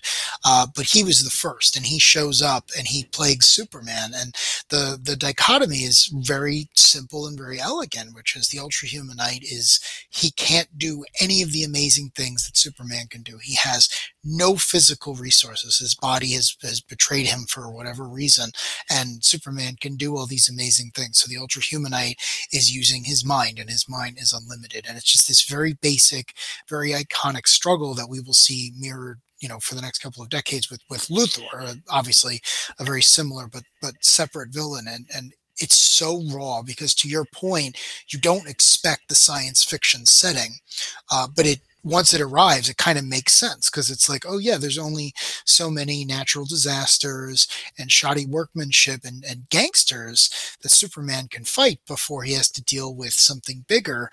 And what I like about that too is it kind of explains why Superman slowly becomes more powerful, because his enemies are getting stronger. You know, the world around him, the world that he operates in, is getting weirder and stranger and more complicated, which helps explain why Superman, who starts off really just as a strong man, gets more abilities and more allies and more everything else. It's like his threats help him grow as a character in a franchise. Yeah, that makes total sense. And, you know, kind of on that note with his power level, you know, early on, and I want to tie this to the George Reeves show, because this first season of that show is very much kind of cut from the Golden Age cloth in terms of the character. He is much more quick-tempered and direct, and he engages in fisticuffs with the gangsters and thugs he's fighting, just as in the early comics. And then in the TV show, it gets softened considerably in the subsequent seasons as it moved deeper into the 50s. And, you know, at most he would karate chop one of the bad guys. And even in the later episodes, you would barely get that. It was enough that he just showed up and he would grab them and that would be it. But in the early season, in the earliest episodes, I mean, he's fighting, like he's fist fighting with these people. So interesting to see that shift. But on the note of the powers, I want to make sure that we do talk a little bit more about the Fleischer cartoon. There too, that's something that I had seen, probably not all. I mean, there were 17, right? There were, it was 9 that were done by the Fleischer Studio directly, right? And then the subsequent 8 by the Fleischer Studio successor, Famous Studios, after the Fleischer brothers had their falling out. I think that was the basic history of it. But these were theatrical shorts of, you know, just under 10 minutes in length. And again, I had seen probably a good chunk of them before and I admire them. I think my impression all these years was like, wow, the animation was really impressive for the time. And that's still what I feel about it, but I've really come to appreciate them even more now. I rewatched maybe about a handful of them before our conversation here. But they are way ahead of their time, but just the fluidity of the motion in these cartoons, I mean, it's really astounding. I mean, you compare it to, you know, cartoons from the 60s, and it's like, this blows them out of the water. And you sent me a YouTube video, which was really interesting, where the YouTube video creator, you know, was kind of explaining why these were so sophisticated and you know, how they continue to stand apart from other animation. The rotoscoping animation technique that the Fleischers developed, and the budget as well. I mean, so Paramount, right, came to them wanting to do a Superman cartoon, and the Fleischers, according to the articles I read, didn't want to do it, and so they quoted like this crazy high episode fee, assuming that they would be denied, and instead they were like, okay. And so, so there was a ton of money that went into these, but I mean, they are just gorgeous, and they really, for the most part, they stand the test of time. And I think one of the reasons I never really fully dived into them, there's not much. I mean, there's no character development. There's very little dialogue. They're almost entirely action driven. But now I can appreciate that more, and I know going in that it's like, yeah, no, I'm not there to see, Clark wrestling with his role in the world. It's like, I'm going to see him fight a dinosaur, and it's going to be rendered, it's going to be rendered beautifully. And we're going to see the action conveyed in a way that, is so impressive. So I really am a fan of those. And I know you've been a fan of those for a long time, right? Yeah, no, I same with you. As a kid, I was like, oh, those are important, right? And they were some of the inspiration for Bruce Timm and Paul Dini doing time in the animated series too. But yeah, it wasn't until I actually sat down and watched them and really focused on them and began to appreciate the context that they were created in that I realized how revolutionary they were. And yeah, to your point, there's no character development here. There's very little dialogue. Every episode can be watched pretty much, divorced from the others. There's Perry, there's Lois, there's Superman, there's the villain of the week, and there's just going to be, this brutal physicality. He fights robots, he fights mad scientists that shoot energy beams. He just they set up a problem that Superman is going to fix with how strong and determined and passionate he is about it. And then, Lois being in danger makes it personal and ups the stakes. But yeah, for what they are, they're very good at that simple premise. I mean, to your point, the way it's animated and everything else, I mean, these look great today in 2021. Never mind, I can't imagine what they would look like in the 30s. But the other thing that I really like about them is the way they show Superman's abilities and his powers. It's not that he gets shot at or that something hits him and he just stands there and he waits until it's his turn and then he effortlessly dispatches with them. Like he struggles, and he is animated, like falling down, getting back up, pushing through things. There's one frame in the video you're talking about where you actually see him like kick off a building to kind of get his flight. This is not a Superman who can kind of hover off the ground, almost like a Christ-like figure. Like this is the one who's got to like crouch down and jump and leap, and you see the arcs his flight takes. It's just animated beautifully well. Nothing, as far as I could tell, is reused or anything like that. Like they got in and they did 17 amazing episodes, and then they dropped the mic. So I think they held up very well. I watched a handful of my favorite ones before this discussion, and I was riveted. I mean, I watch a lot of crap in these things. I think they hold up very well. They do. I mean, for anyone who hasn't watched them or hasn't watched them in a while, I really do recommend them. And exactly to your point about they really put him through his paces, and you really see him work. I think I want to say it's the third one, but the runaway train, with the money that's going to the mint. And, it's like there's this whole sequence where he's pulling the piece of the train, that's falling, like he's pulling it while he's being shot at, and he loses the train at one point, and he's got to go and grab it. And he like literally pulls it into the station. And it's like, man, like, again, this guy was working, but yeah, it's they're so good. I mean, like I said, I watched about a handful. I do plan to watch the rest of them, and you definitely do see, in the art style, and again, I think in the way that a lot of the action is conveyed, you do see the influence on the Bruce Timm cartoons and the Superman animated series in particular. I'm sure we talked about this before, I don't remember, but have you seen Bruce Timm's original Fleischer-inspired designs for Superman the Animated Series? I think so, but not enough that I call them while we're talking. Yeah, no, that's quite all right. For anyone who wants to see, I mean, you can probably search for them. They're also on the Digging for Kryptonite Instagram page. This was like one of my first posts, and I'll repost it when this episode comes out. But yeah, initially Tim was planning to really evoke the aesthetic of the Fleischer cartoons. I mean, it wasn't exactly the designs, but it looked much closer to that than what we ended up with. And I don't, it's funny. I feel like, especially to appeal to an audience of kids in the 90s, like they probably went the right way. Yeah. But part of me is like, damn, like I would have been so cool even just to see an episode in that style. Cause yeah, it was like a bit of a blend of, a more modern style with the Fleischer. It was cool. It was cool to see. So anyone who wants to check that out, again, go to the Digging for Kryptonite Instagram or just search for it. It is out there. Really interesting. But yeah, that was the original intention for that, was to really, kind of bring back that style, which was interesting. Yeah, I mean, that makes sense to me. I mean, if I'm remembering correctly, the Superman the Animated Series from the late 90s is very similar to what we're talking about. Like, Superman was much less powerful than he was in the comics of the time.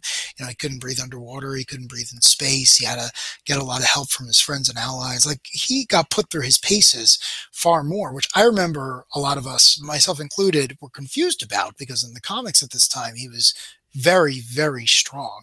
He was very powerful. And obviously in the Christopher Reeves movies, or Reeves movies, he'd turned back time and done all this other stuff. So it was a bit of an adjustment. And yeah, and I think if they had gone full Fleischer, people might have been like, why are you calling this character Superman? This is not Superman. Yeah. And the Fleischer cartoon, the George Reeves show, Superman the Animated Series, I mean, they all follow that template of, the core group at the planet, investigating stories. And then of course, Superman is needed. And again, it is not this godlike Superman. It is a much more down to earth character. The other thing that they all do that is always funny is the sort of the wink to the audience, right? Where, Lois will make some crack about Clark, like, oh, like, I guess you were too nervous to come today. You missed Superman. And he was, and he always has some comeback where it's like, how did you get here so fast, Clark? I flew. And, that look to the camera and that wink. And there was a charm to that. I feel like, especially and they did that in the animated series, right? I feel like there were, not all the time, but I feel like there were some instances of that. Yeah, because he and Lois are definitely not together, so there's a bit of that, like, oh yeah, I get around, I get along, but yeah, I don't think the Clark in that show had a lot to do. He spent a lot of time in his costume, though Martha and John were there, which were nice. Right. But again, just that idea of, sort of that breaking the fourth wall and that like wink to the audience, it's effective and especially for kids, but even for adults, it's like it pulls you in, like you're in on it with Superman, with Clark. So, there is something to that. Going back to, but anyway, so the Fleischer stuff, phenomenal. And, again, like I was really just thinking about like what it must have been like to be a kid or an adult, in the 30s in the movie theater, seeing those, those 8 or 9 minute shorts before a movie, and how, as much as you had the comics, which is visual, right? And you had the radio show, which brings it to life in a different way, to see those cartoons, to see the character animate, like literally and figuratively animated.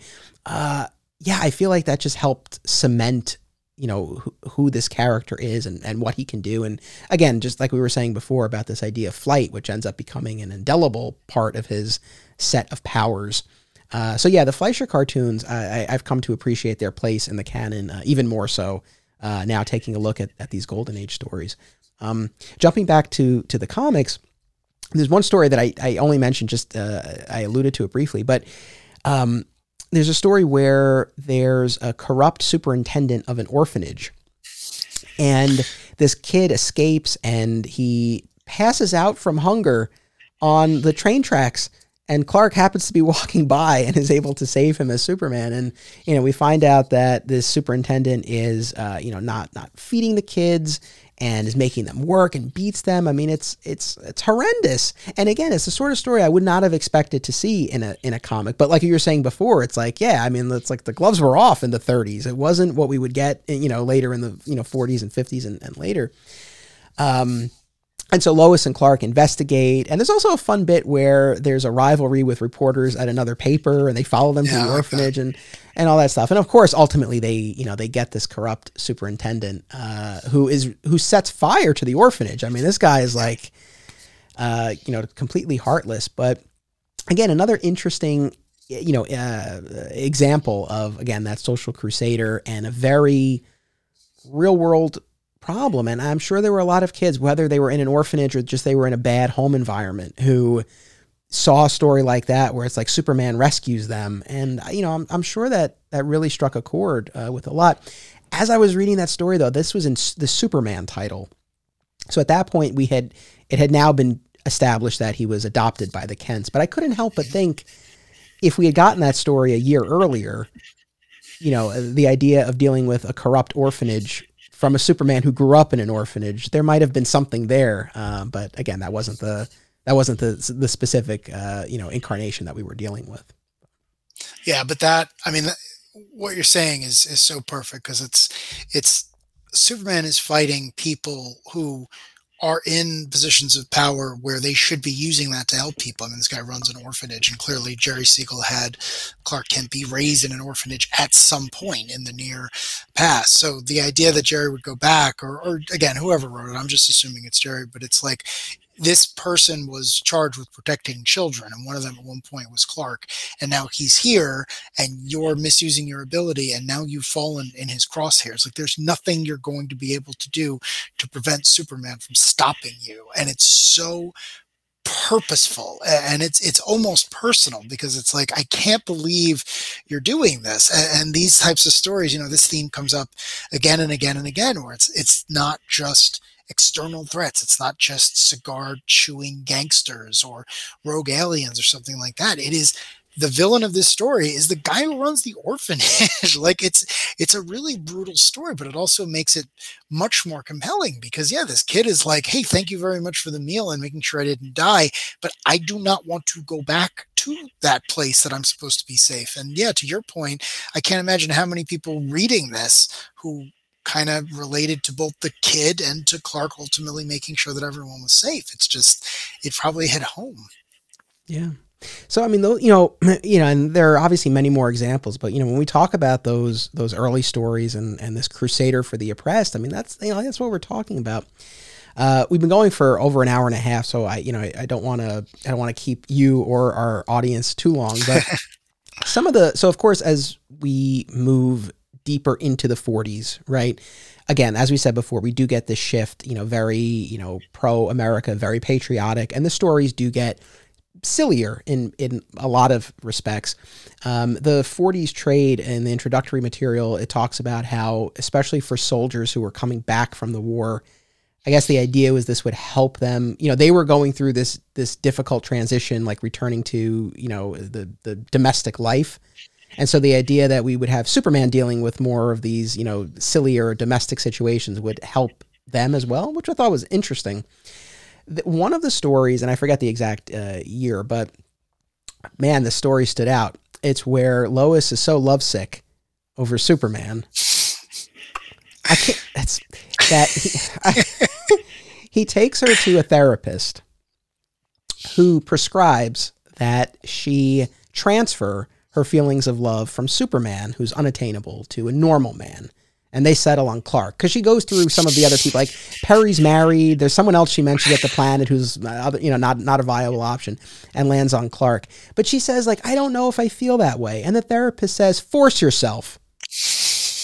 And then in the next panel, he says, that'll be $10, please.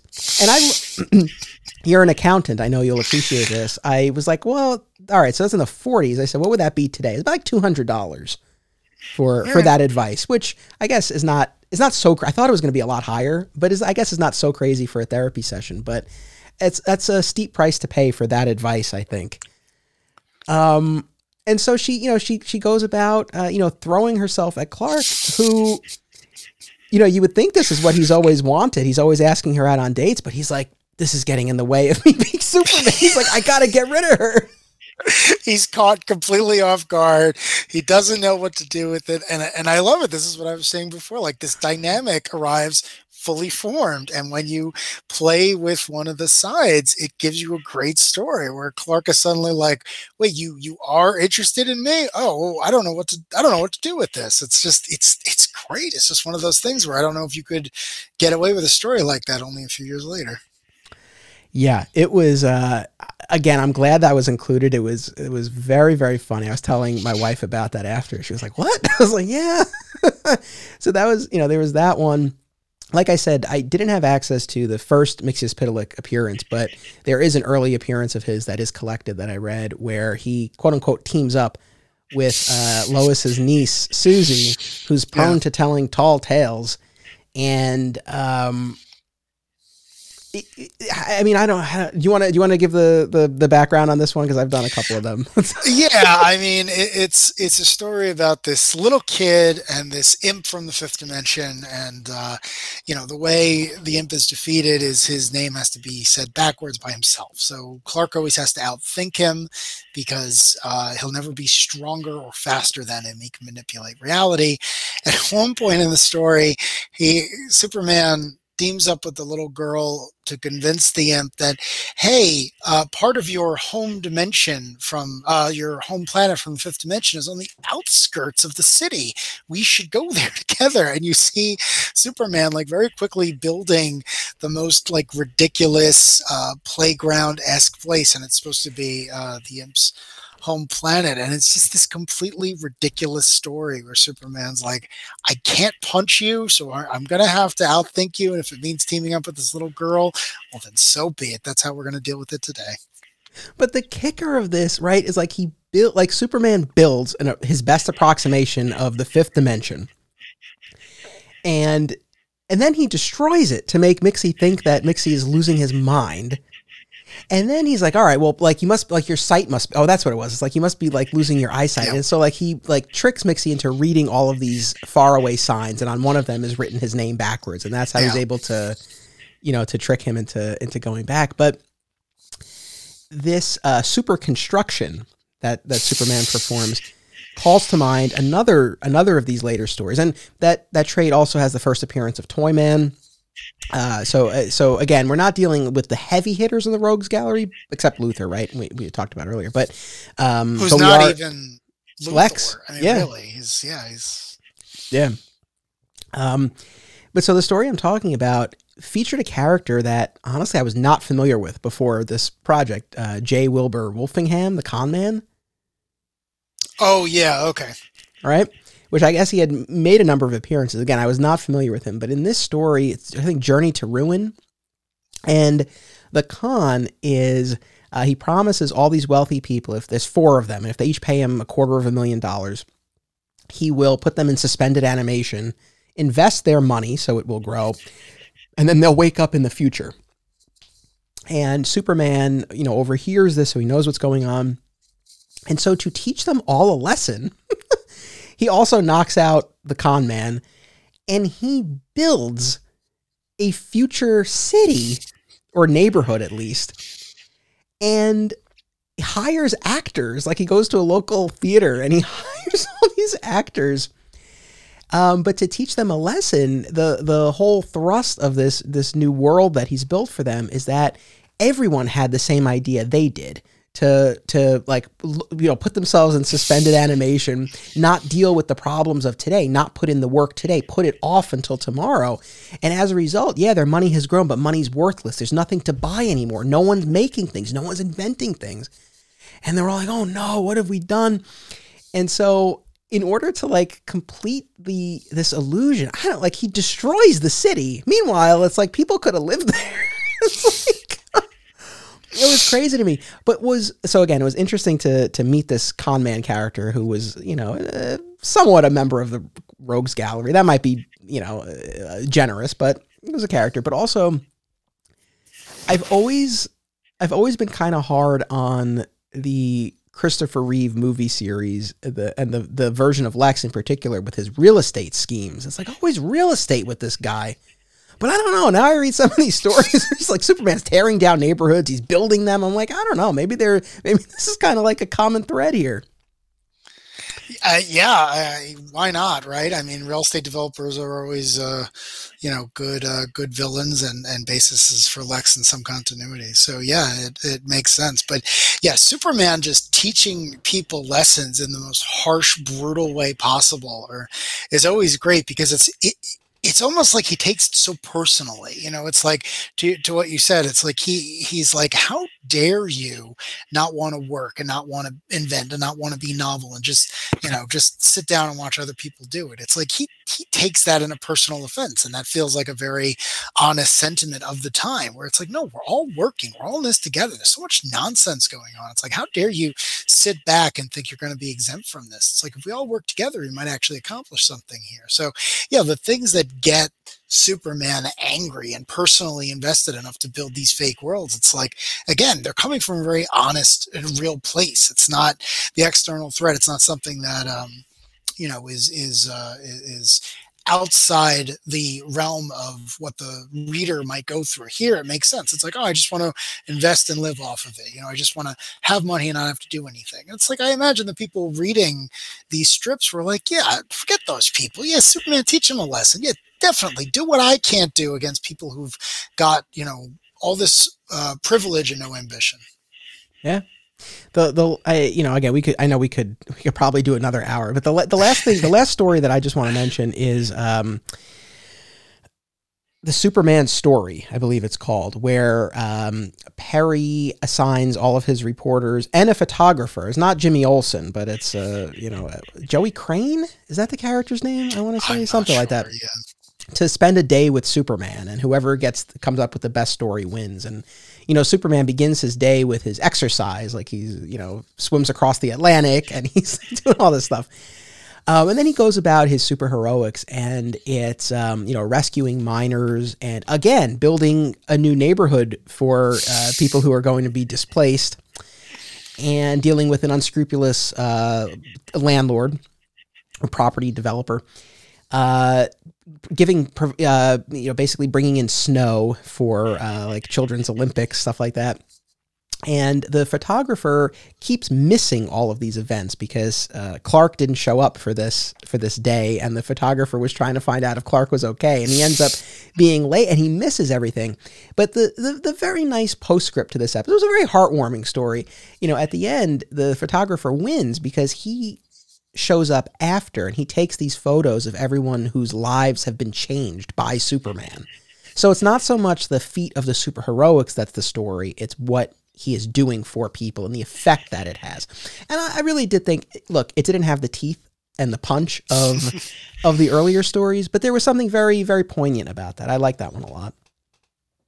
Yeah, that's great. And to your point, I think that comes across with all these stories. It's like Clark is not doing this for personal gain. He's doing this because he does want to help people, and he feels like he has this great power, so he can do a little bit more than most, and he can punch out the bigger guys because they're not going to be able to hurt him. So yeah, I think all the best stories are about how he makes other people's lives better. And I think that carries over after the golden age is done, because I think that is a fundamental aspect of Superman. It's like he's doing this for other people. It's why last time you and I spoke, we said there's not a lot of good last Superman stories. And I think I said something along the lines of, well, yeah, why would he want to stop doing this? He likes what he does. He has a wife and he has a family and he has friends, but he likes helping people. And obviously people are always going to need help because not everyone is like him. So yeah, I love seeing that is there from early on. Like Clark doesn't need to be taught that helping people is the right thing to do by anyone. I mean, the Kens aren't even there to begin with.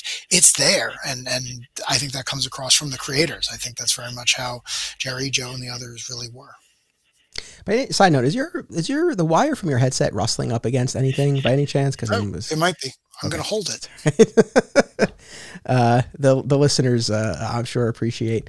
And as much as like we've skipped over the origins because I've covered it previously, it wasn't until the 10-year anniversary on Superman 53 that we got like a full proper telling of the origin. And unlike, there was one panel in Superman 1 where, there's a mention of the parents, basically instilling values in him. We get that fleshed out more in that origin telling where Pa on his deathbed is like, you have to help people. You're a Superman. And, so, that all of that does get fleshed out more. But like I said before, I don't know, there is something really effective. And I find myself surprised that I feel this way, because I do like when we get the origin fleshed out, but there is something effective about him just sort of like appearing and being shrouded in that mystery and vanishing after he, accomplishes his super heroics. It's a really cool take on the character. Were there any other of the stories that we read that we haven't talked about that you want to make sure that we do? Before we do that though, the story you're talking about, the 10-year anniversary where we see Superman's origin. So that was written by Bill Finger, who is the co-creator of Batman and Green Lantern and pretty much any other Golden Age character that we're still talking about. He was amazing, and he was underrated in his time. But he did a fair amount of Superman stories, and that was one he did, and that was reprinted in a variety of the different works that we did today. So, anyone out there, if you ever want to read a Golden Age story for any character, and you can look up online if it was written by Bill Finger, it's probably going to be good. Again, everything you like about Batman probably came from him. He wrote this story. He kind of outlined the version of Superman's origin we're still talking about, and that is the tip of the iceberg about what this man gave to the industry. But yeah, the story that I wanted to talk about that I had never read before this reread was the first appearance of Superwoman, where Lois Lane imagines that she has powers. And I really enjoy that for a bunch of reasons. One, I love Lois. I think she's a great, great character. I think she's very interesting. And I love how in Action Comics, the early ones, she is part of the story. She is not a damsel. She is not passive in any way. She stands up to the crooks. She stands up to the villains. She yells at Clark for having less of a spine.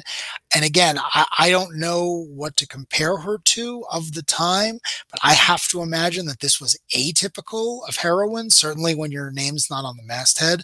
So I love that Lois was compelling right from the start. And this issue where she becomes Superwoman, she imagines that she is getting a blood transfusion from Superman. She gets all of his abilities. She puts on a costume very similar to what Supergirl would wear later on, except she also has pants, which I thought was great. And she just goes out there and she starts doing things the way she imagines Superman would. And, at no point does she say like, hey, you got to stop doing this, or, we're anything other than equals. It's just great. She just wakes up, she gets great power, and she's like, I want to help people too. And that was a story where I just found like, oh, no wonder Lois is unchanged from, how we know her today. Like, she's always been this incredible force in his life. And that's another thing that comes from the creators. She was based on Jerry Siegel's eventual wife, Joanne Siegel. So again, like, that passion that comes from a real place, and it's very honest. And I feel like it worked through into the art. Well said. Yeah, that was a standout story as well. I'm glad you mentioned that. And, I know, we talked about Lois a decent bit, but there's so much more to say. And I know we only touched on Luthor. I do plan deep dives into those characters later on in this podcast series. So, that's something that we'll continue to come back to. But listen, I want to thank you for joining me for this. And I thank you for your enthusiasm for the Golden Age. It's funny because, so this is the first of a trilogy of episodes. So in 2 weeks, we'll have Rich Roney back. We'll talk about Silver Age. And then 2 weeks after that, I'll have a guest named Bernie. And he and I are going to be talking about Bronze Age Superman. And it's funny because this is the oldest time period, and out of the three people who are going to be talking pre-crisis Superman with me, you are the youngest, and you were so quick. You were so quick to be like, I want to do Golden Age Superman. But it's funny because just before we sat down to record this, I posted a photo of that Golden Age Superman figure on social media, and like a lot of people commenting about like how much they like Golden Age Superman. I feel like it's something that isn't always discussed as much. I think Silver Age Superman really tends to steal the spotlight, but it's nice to know that there are Golden Age fans out there, and maybe this episode will make a couple more. That would be kind of cool, because it's definitely something that I think deserves to be read and appreciated. I think in the end, obviously the character had to evolve in order to endure, but at the same time, if we didn't have that earliest version of Superman, I don't know if the character is still around today. Yeah, I agree. There was something in that very early, very raw version of the character that connected with everyone. Because to go back to what you said before, he is an immediate super success, and he gets all these adaptations and all this wealth, and there is a reason for that. And yeah, that character has to evolve to endure, as you said very well. But there is something there on arrival, and it connected with a great many number of people. And I know that for me, of overcoming the stereotypical Superman is very boring thing, it was going back to these and saying, whoa, wait a second, he wasn't always the way that I was introduced to him. He used to be this other thing, and this other thing was really interesting. And yeah, I feel like if people know about this stuff, they love it. The problem is that most don't, because it's not a version of the character that DC seems all that interested in. The Grant Morrison run did not last that long, unfortunately. And again, that version of the character was actually written out of continuity completely and replaced with the version of the character that you and I had grown up with. And again, that's fine. I mean, if that's what they need to do to have the story. But I think that when you come to these early texts, and I mean, you're a perfect example, it's like there's something there for everyone. For sure. So listen, thank you again for being part of this. Thank you to our audience. Make sure you come back in 2 weeks for our Silver Age discussion. And until then, remember, it's about what you do. It's about action. Digging for Kryptonite is a Flat Squirrel production. Art by Greg Schiegel, music by Basic Printer. Join the conversation by becoming part of the Flat Squirrel Podcast Network Facebook group. Follow Digging for Kryptonite on Instagram and Twitter, and visit flatsquirrelproductions.com to explore more of my film and podcast projects.